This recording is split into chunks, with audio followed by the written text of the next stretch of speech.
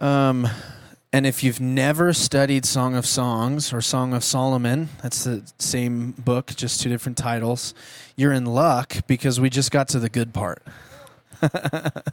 It's great all the way through, but this is where the bride is really walking in full maturity. She's walking in mature devotion. She's walking in holiness. She's walking in the things that a lot of the Western church says are reserved for when you go to heaven, but she's doing it on this side of eternity, which is challenging and inspiring at the same time. So I'm going to read this passage, and then we can dive into these notes. This is Song of Solomon, chapter 6, starting in verse 11. I went down to the orchard of nut trees to see the plants of the valley, to see whether the vine had grown or the pomegranates had bloomed. Before I was aware, my soul set me over the chariots of my noble people. Come back, O Shulamite. Come back, so that we may look at you. Why should you look at the Shulamite as at the dance of the two armies? Well, let me just do a little bit of a review and just kind of a general overview. The Song of Solomon is an allegorical song. It's literally a song, and it's also known as the Song of Songs. The first verse calls it the Song of Songs, so that's called a superlative, the ultimate superlative. So if you call Jesus the King of Kings and the Lord of Lords, it means he's the greatest of kings. He's king over every king. He's the greatest of lords. He's the Lord over all lords. So the Song of Songs, therefore, is the greatest song ever written. And I'm like, I don't know. Have you ever listened to Chris Stapleton? Like, he's pretty good. But Solomon wrote over 1,000 songs, and the Holy Spirit calls this one the greatest of all of them. I don't know if anyone has written 1,000 songs. I know a couple people, but usually people that have written 1,000 songs have really good songs. Like, not all of them are great, but they have. I mean, the ratio is much bigger. So this is the best song that was ever written, and many people believe that this is a song that's actually going to be sung during the events of the Great Tribulation and the book of Revelation and those things, and we're definitely going to sing this song for eternity. So this song is more than just a lesson for married couples. I would actually argue that that's not its purpose at all. Now, a lot of scholars would disagree with me, and they would say, no, this is a good book for married couples to read and to learn about how to love one another. But I would argue that this book, in its original writing and context, was always an allegory about God's love. It was always written with that in mind. When Solomon wrote it, he was thinking about his love for this Shulamite who may or may not have actually existed. This might have been, he might have loved a woman, and he received revelation of God's love for him and God's love for Israel through relational love with this Shulamite maiden. But throughout history, this has always been known as a song that depicts God's deep love for Israel, and then through the grafting in, the church as well, the bride of Christ. So up to this point in the song, we start out at the beginning of the Song of Solomon, and the maiden is immature. She's tending to other people's vineyards. She's neglecting her life in God. She feels distant from Jesus. She doesn't even feel like she knows him. She feels like she's a veiled woman before him. And he begins to woo her with his love. He begins to pursue her just as he's pursuing each and every one of us in this room. And he takes her to the point to where she's no longer fearful. She's no longer compromising. She's no longer living with one foot in the world and one foot in the kingdom. But at this point in the song, she has come to a place of mature devotion where she's willing to embrace even the cross for the sake of love. And if you've been a Christian for a while, that's what we all long for. It's what God is producing within our hearts, mature devotion, which is the spirit of holiness. So let's look at this review.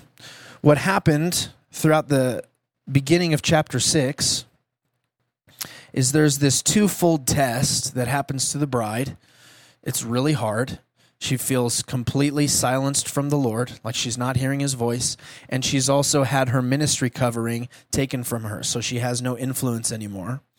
And out of that place, in the dark night of the soul, she receives this deep revelation of who Jesus is.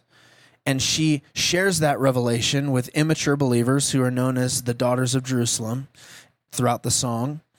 And that could also be symbolic of even Jerusalem itself and Israel itself and the end times church speaking to Israeli people at the end of the age, which is another cool way to look at this song. But she begins to describe him and his beauty and his love, and he is so moved, he has to break the silence. He has to come through and say, I was watching the whole time as you were being tested, and you never wavered in your love for me. You never questioned me. You just kept pursuing me, which I'm like, Lord, I hope I'm that way when I go through tests. Help me to be that way.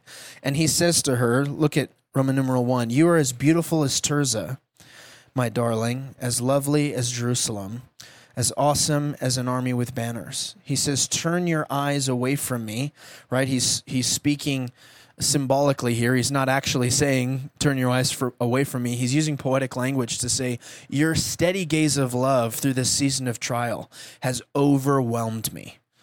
You've conquered me. He's saying, you've conquered me with your gaze of love, which is mind-blowing. That language, for God to use that language to his bride.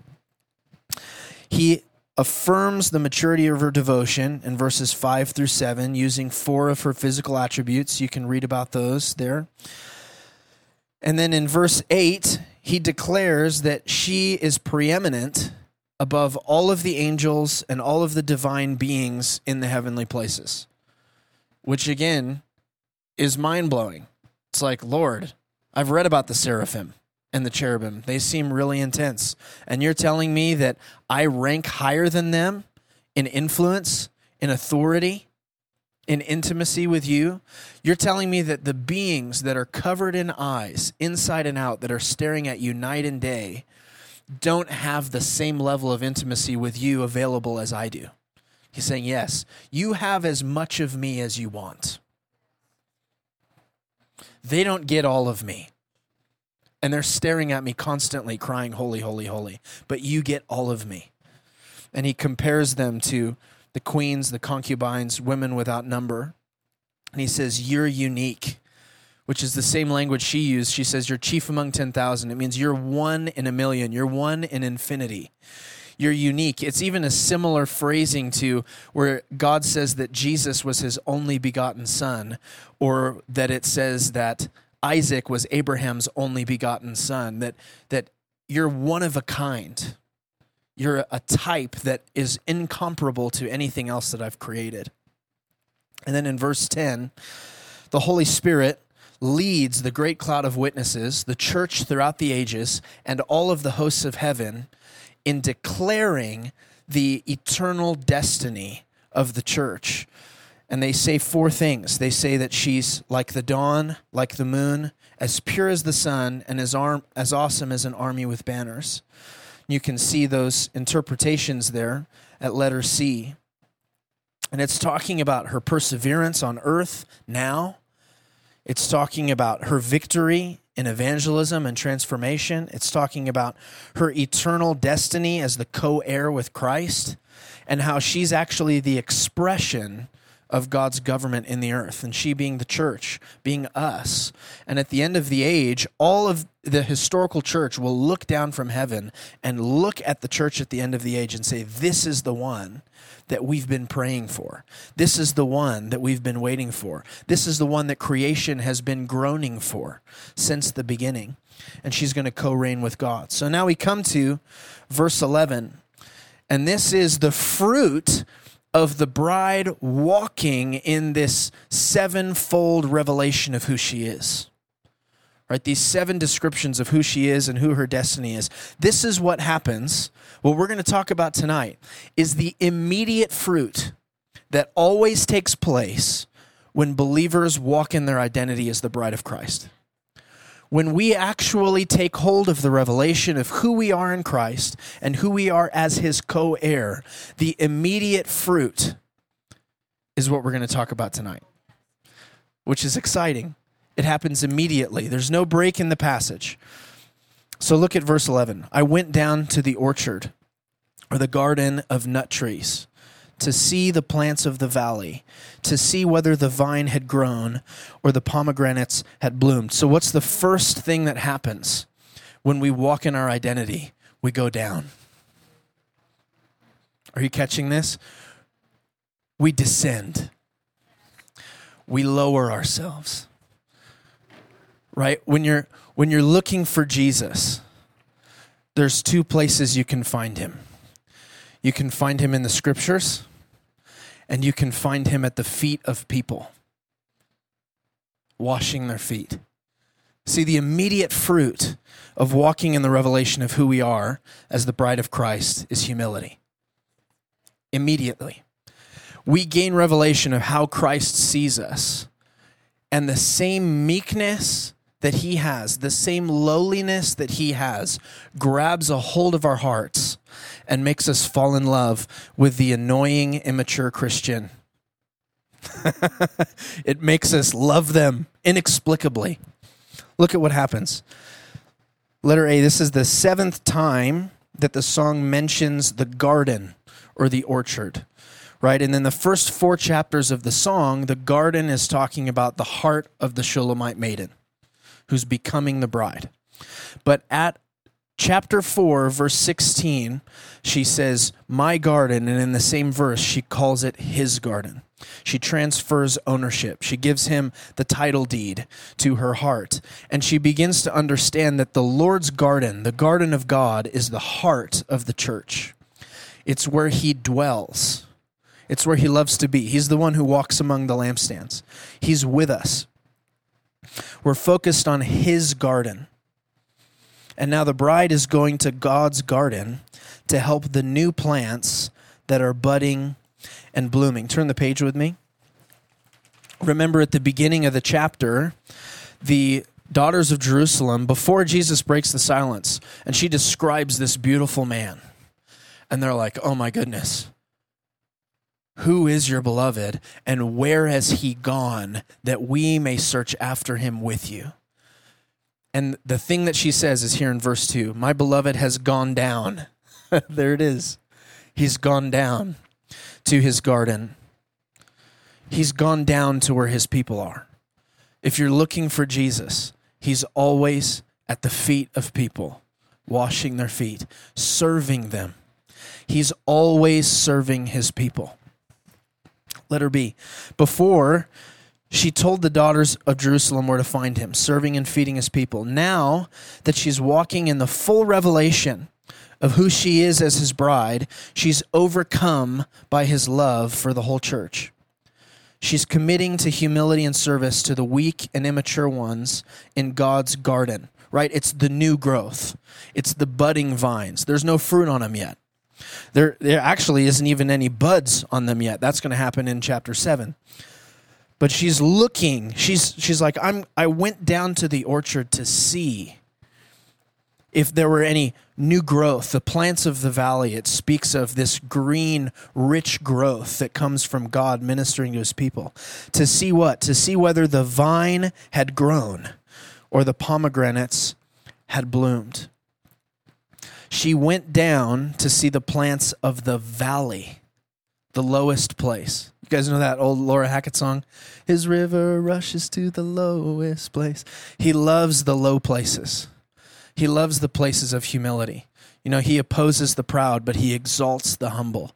It's like, I have this picture sometimes of when a house is on fire, they tell you to get down because the smoke rises and you can actually see. I just have this picture of God in the church, and he's down and he's looking for the people that are down there. He's looking for the humble so he can meet them.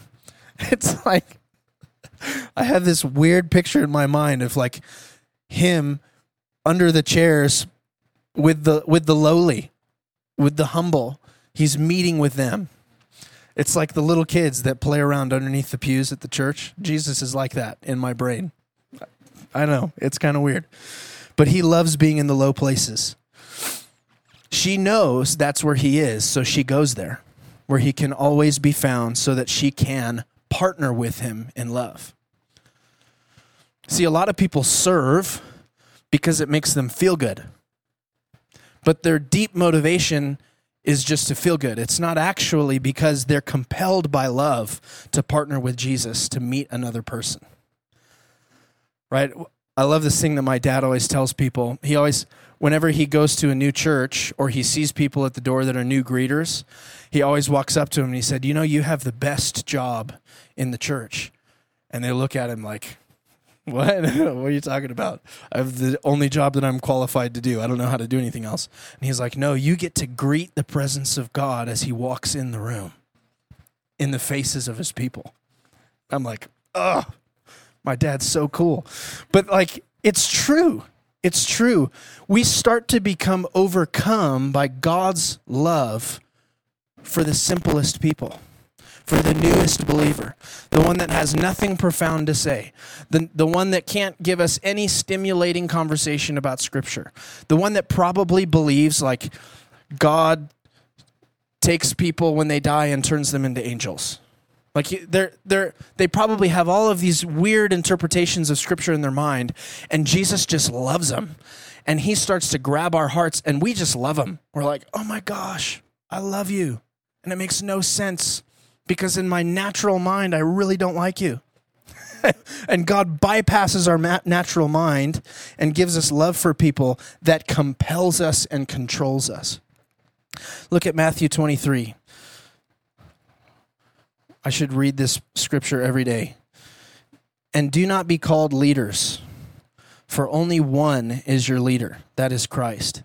But the greatest of you shall be your servant. Whoever exalts himself shall be humbled, and whoever humbles himself shall be exalted. Philippians 2, verse 3, do nothing from selfishness or empty conceit, but with humility consider one another as more important than yourselves. Do not merely look out for your own personal interests, but also for the interests of others. I'm telling you guys, right? We think, okay, as soon as I walk in my identity with Christ, as the bride of Christ, I'm going to start raising the dead. I'm going to start walking in signs and wonders. I'm going to start doing crazy prophetic words and words of knowledge. I'm going to know people's street address. But you can do all of that stuff without walking in the fullness of your bridal identity. The thing that's going to happen when you walk in the fullness of your bridal identity as Christ's co-laborer is you become humble and you seek to serve people, especially when nobody else wants to serve them. You look for the kid that's sitting by themselves at the table and you go, oh, I'm going to go sit with that one. Because you're possessed by God's love for them. Look at letter C, the orchard of nut trees. This does not give you permission to call the church an orchard of nuts. It's really tempting, right? Like, oh, we're all a bunch of nuts.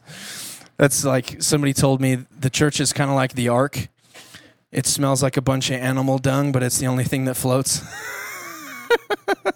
Yeah, a little too real.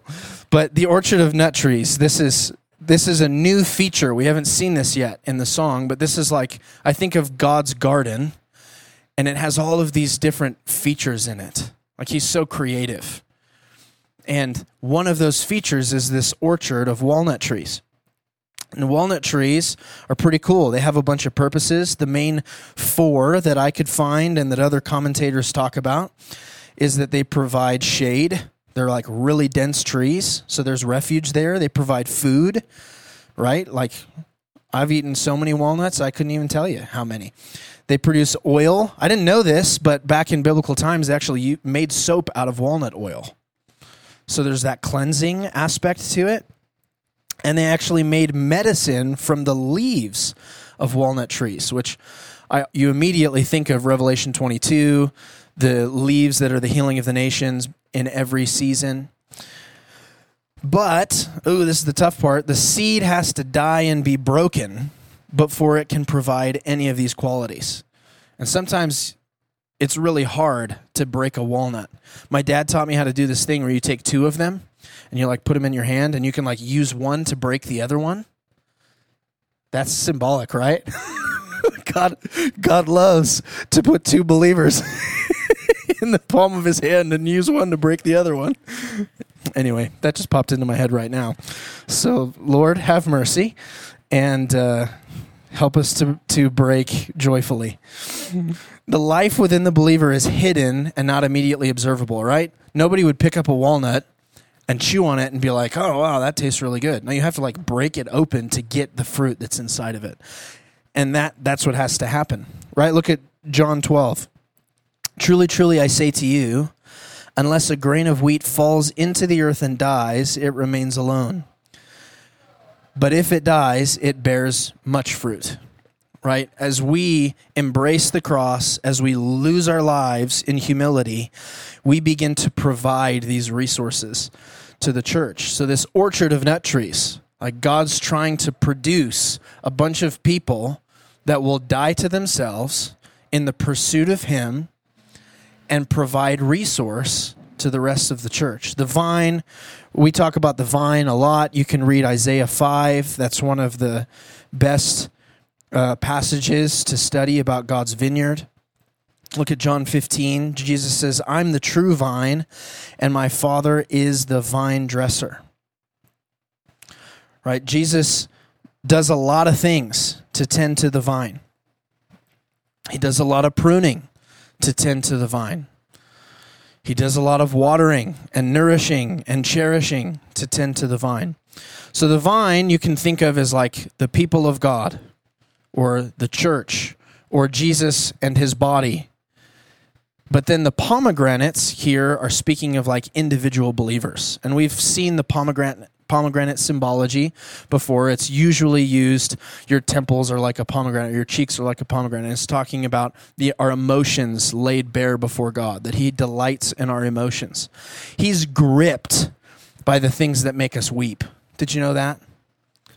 There's so many examples of where God moved because someone cried, because someone had real emotions, right?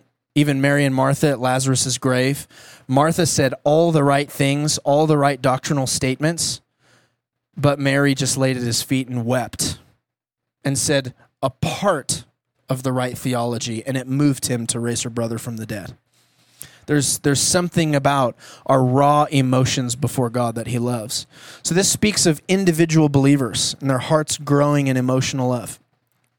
She went down to invest in those that had not yet matured instead of being impatient with them. Help me, Lord.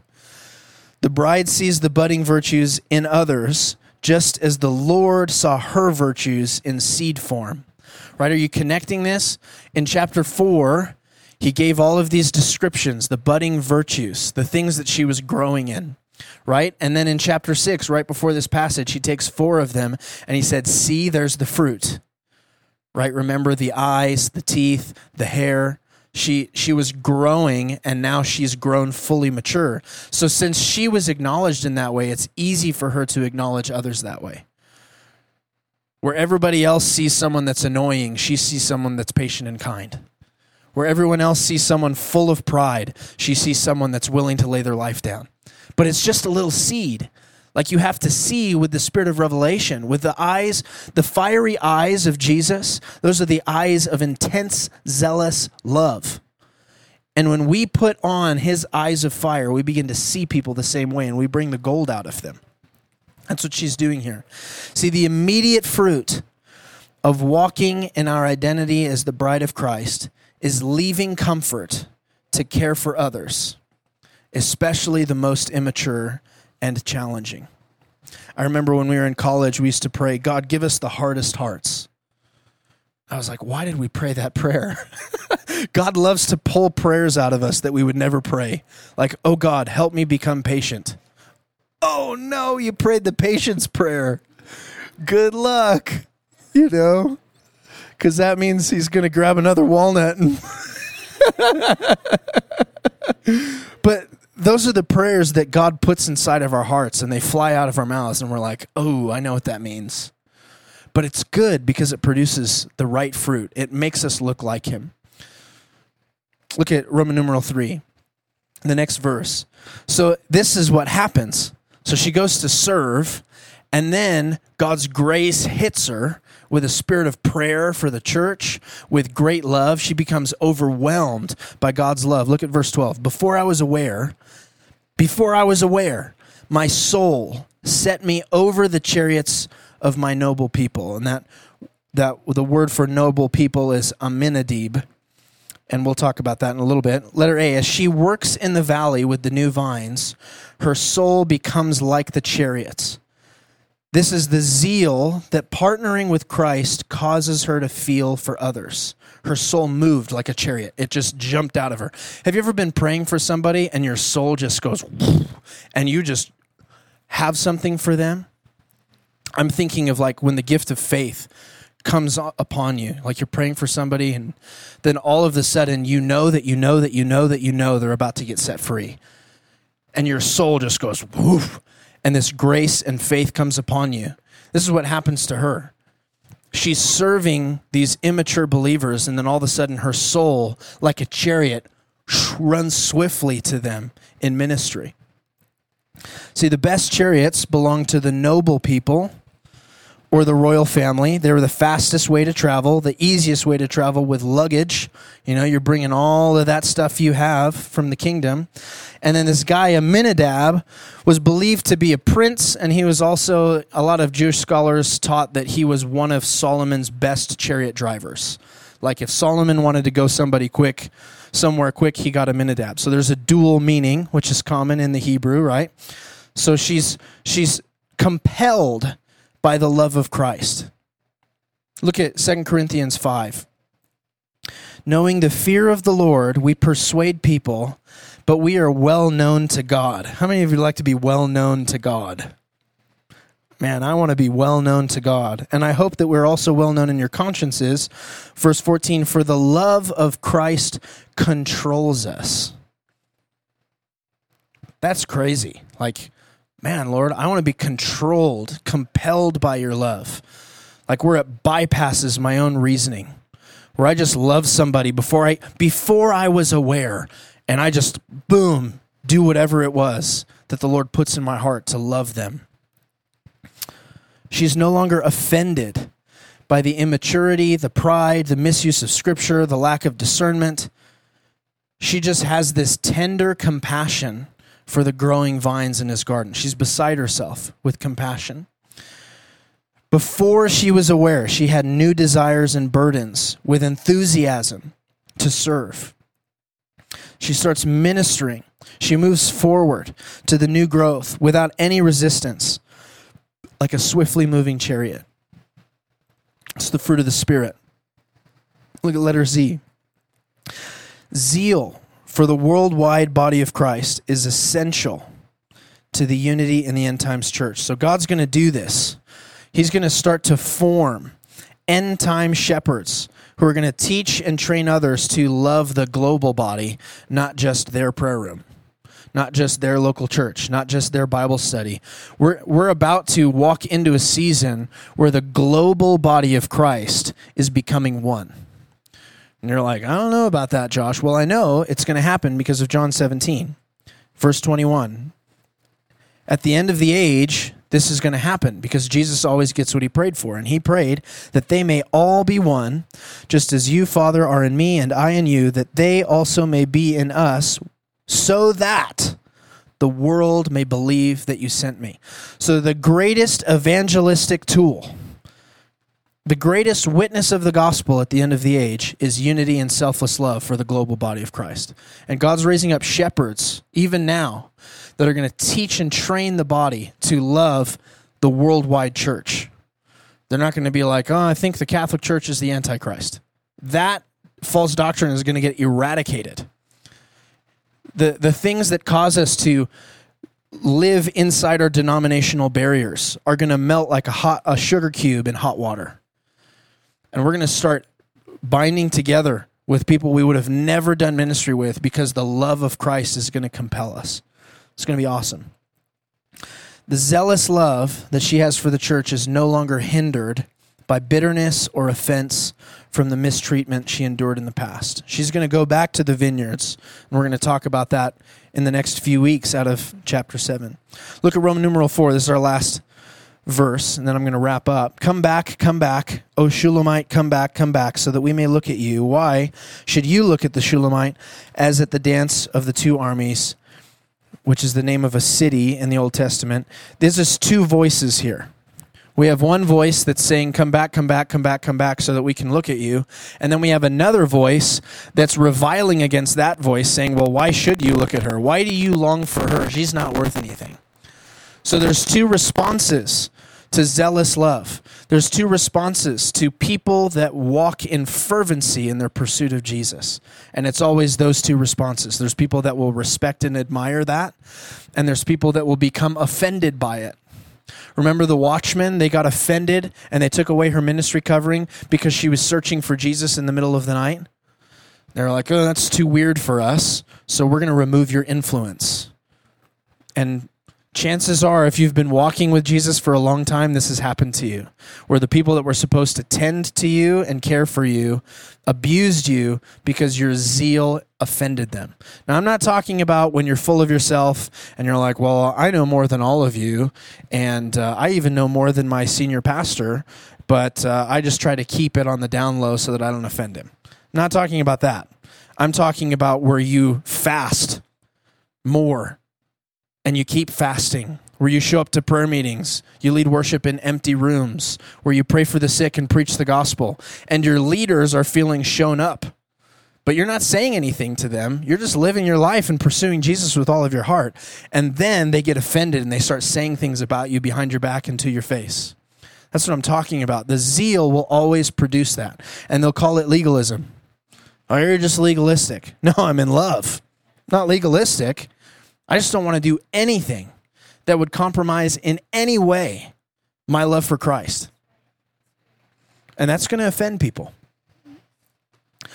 The Shulamite, we finally got to the verse that says Shulamite, right? We've been talking about this lady. You guys have probably been like, well, why is she called the Shulamite? This is the verse. It's the only verse. And all that means, there's this Israeli city called Shunem. It means that she's from Shunem. But what's cool about that is Solomon and Shunem come from the same root word in Hebrew, which means peace. So this is saying, like, Solomon and the Shulamite have the same identity. Like they carry the same name. They carry the same label, the same stamp of approval. Right? When Jesus looks at me, he sees me no different than when God looks at me, he sees me no different than when he looks at Jesus, who is also God. The Father sees me the same. The Shulamite is the same as his son. She carries the peace of God. So there's this first admonition. Come back. They say it 4 times. This could potentially be the daughters of Jerusalem, young believers who wanted to seek Jesus with her. And they're asking for her to come back from the garden. Hey, you've messed around with those other young believers enough. We need some time. We had some great Bible studies, and it's been too long, and I just really love the way that you teach, and I really love the way that you lead worship, and I love the way that you love Jesus, and they're longing for that communion, right? Our longing for one another is a pure picture of our longing for the bridegroom. It's normal. Like, we shouldn't be okay when our brothers and sisters in Christ get called somewhere else. We shouldn't be like, well, that's fine. God's a good leader. I trust him. Like, it's supposed to hurt us, you know? Like, it's supposed to be painful to us. Look at what happened when Paul left Ephesus in Acts 20. They all began to weep aloud and embraced Paul and repeatedly kissed him, grieving especially over the word which he had spoken, that they would not see his face again. And they were accompanying him to the ship. It's like that scene at the end of Lord of the Rings, and Frodo's about to get on the ship, and all of his friends are like, I know this is the best thing that's going to happen, but I don't want you to leave. That's like what happened at Ephesus when Paul left. And that's what's happening here. These daughters of Jerusalem are like, come back. We miss you. We want to commune with you. We want to fellowship with you. We can see Jesus in you. See, sometimes for a young believer, the most real connection they have to Jesus is through a mature believer. right? We need to be careful to not shoo people away from us when they're like, man, I just see Jesus in you and I want to be around you. Yes, we need to tell them like, hey, go get your own oil. Make sure that you're in the prayer room yourself. Make sure that you're reading your Bible. Like, you can't just come to me for a prophetic word every single day. You need to actually learn how to hear God's voice. But we need to be patient with these young believers because we're the closest thing to Jesus that they know how to connect with right now. And that's what's happening with these daughters of Jerusalem. They're like,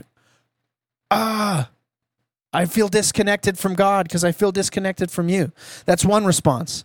The other response, letter C, why should you look at the Shulamite? And this could be potentially the watchmen who are offended. And then letter D, this is a description of what's happening, right? There's one response, there's the other response, both to the fervency of God. And there's multiple ways that we can look at this. So I did my best to kind of put them in letter D and E. There are those who pursue Jesus with fervency, and there are those who pursue Jesus passively. And it's actually wholeheartedness that's going to be one of the primary areas of contention within the body of Christ and division. You would think it would be like, you know, when I taught middle school, the 8th graders didn't get along with the 6th graders because of their maturity. You would think that would be the case in the church, but that's not the way it's going to be. That's not the way it is historically. It's usually between mature, cold Christians and mature, hot Christians, or mature, cold Christians and especially immature, hot Christians. They don't like that because it reminds them of how they used to be that way potentially, and they've allowed their love to grow cold. Right, this is going to be one of the primary areas of division in the church.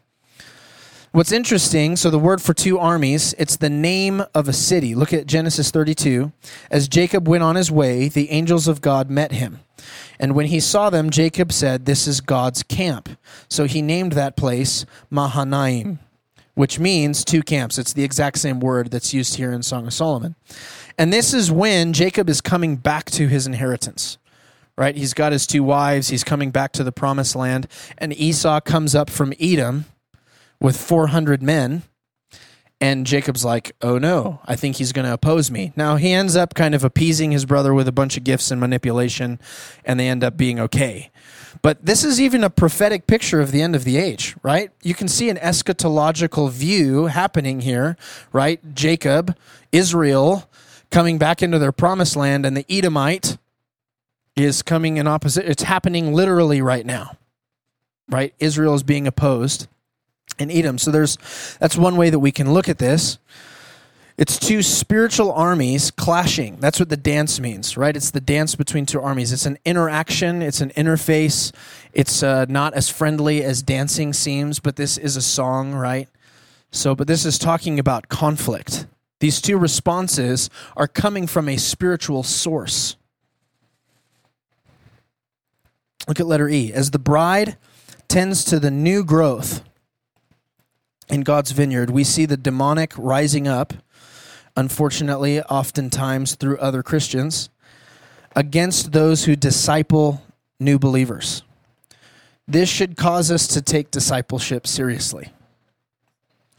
Right, this picture, this is what I'm trying to get across this whole expository breakdown. The immediate fruit of mature devotion is discipleship and humility.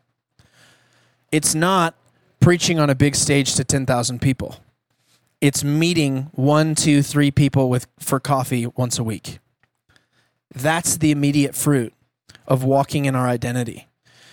You know, even Billy Graham, he said, if I could do it all over again, I wouldn't do the crusades. I would pick 12 people and I would teach them everything I know and pour my whole life into them. Right? That's what Jesus did. God's raising up a people that seek out empty rooms more than they seek out filled stadiums, where they're actually chasing the alone time with God more than they're chasing influence. And the funny thing about that is God takes people like that and he puts them on platforms. But they were never chasing the platform. They were never chasing the microphone. They were never chasing influence. They were chasing intimacy with Christ. They were chasing one or two really weird and annoying young believers that just got saved 2 weeks ago, and they're doing a lot of stupid stuff, and they're chasing them down, and they're calling them, and they're having coffee with them, and they're having lunch with them, and they're inviting them over to their house. It's what God's doing right now at the end of the age. He's going to bring this back. This should cause us to take it seriously. As we meet with immature, prideful, younger believers, spiritually younger, they might be older than you in age, our ministry is not as insignificant as it seems. The enemy sends armies to oppose that ministry. And they're going to look like influential people that you listen to on podcasts. They're going to tell you that's a waste of your time. You're not doing anything with your ministry. All you're doing is leading a prayer room. All you're doing is praying in a room with one other person, two other people. You're leading worship to an empty room. That's insignificant. You're meeting with a young believer for coffee. That's insignificant. But the enemy doesn't view that as insignificant, and neither does God. It's always, division is always going to exist between sincere and insincere believers, but it shouldn't exist between mature and immature believers. And at the end of the age, we'll continue to see division provoked by zealous love, even within members of the same families and ministries. You can come up, Abby. So look at this last scripture out of Matthew 10. Jesus says, "Do not think that I came to bring peace on the earth.